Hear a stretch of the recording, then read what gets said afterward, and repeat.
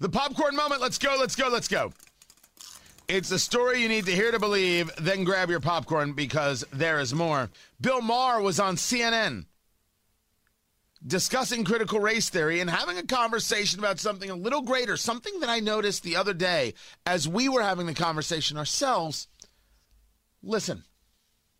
Yes, kids are taught and sometimes separated into groups, oppressor and oppressed. Again, does a kid even know what those words mean? Would they gravitate toward that if you hadn't told them? I mean, you're taking something that was getting better, race relations in America, and I think everyone recognizes, everyone right-thinking in my view, that still a lot of work needs to be done. Remedial efforts need to be taken still. Racism is part of America. But I did a thing one night about progressivophobia, which is a term Steven Pinker coined, which means somehow liberals got afraid to acknowledge progress. You know, it's two thoughts in your head at the same time. You can acknowledge that we have made great progress on all the social issues. And yet there is still more work to be done. We're not saying mission accomplished. It's just saying let's live in the year we're living in. You can't come up with good solutions unless you're realistic about what the problem is. I mean, it was only like 10 or 20 years ago that no state in America would vote for gay marriage. I mean, it was on the ballot like 35 times.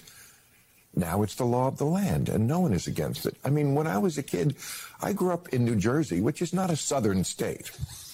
And it was a completely white town. Now a vast majority of Americans want to live in a racially diverse neighborhood.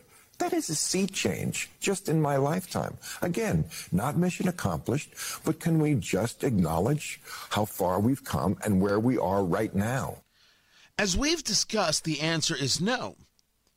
Because an acknowledgement of growth, an acknowledgement of progress, is to deny others in that progressive world their existence.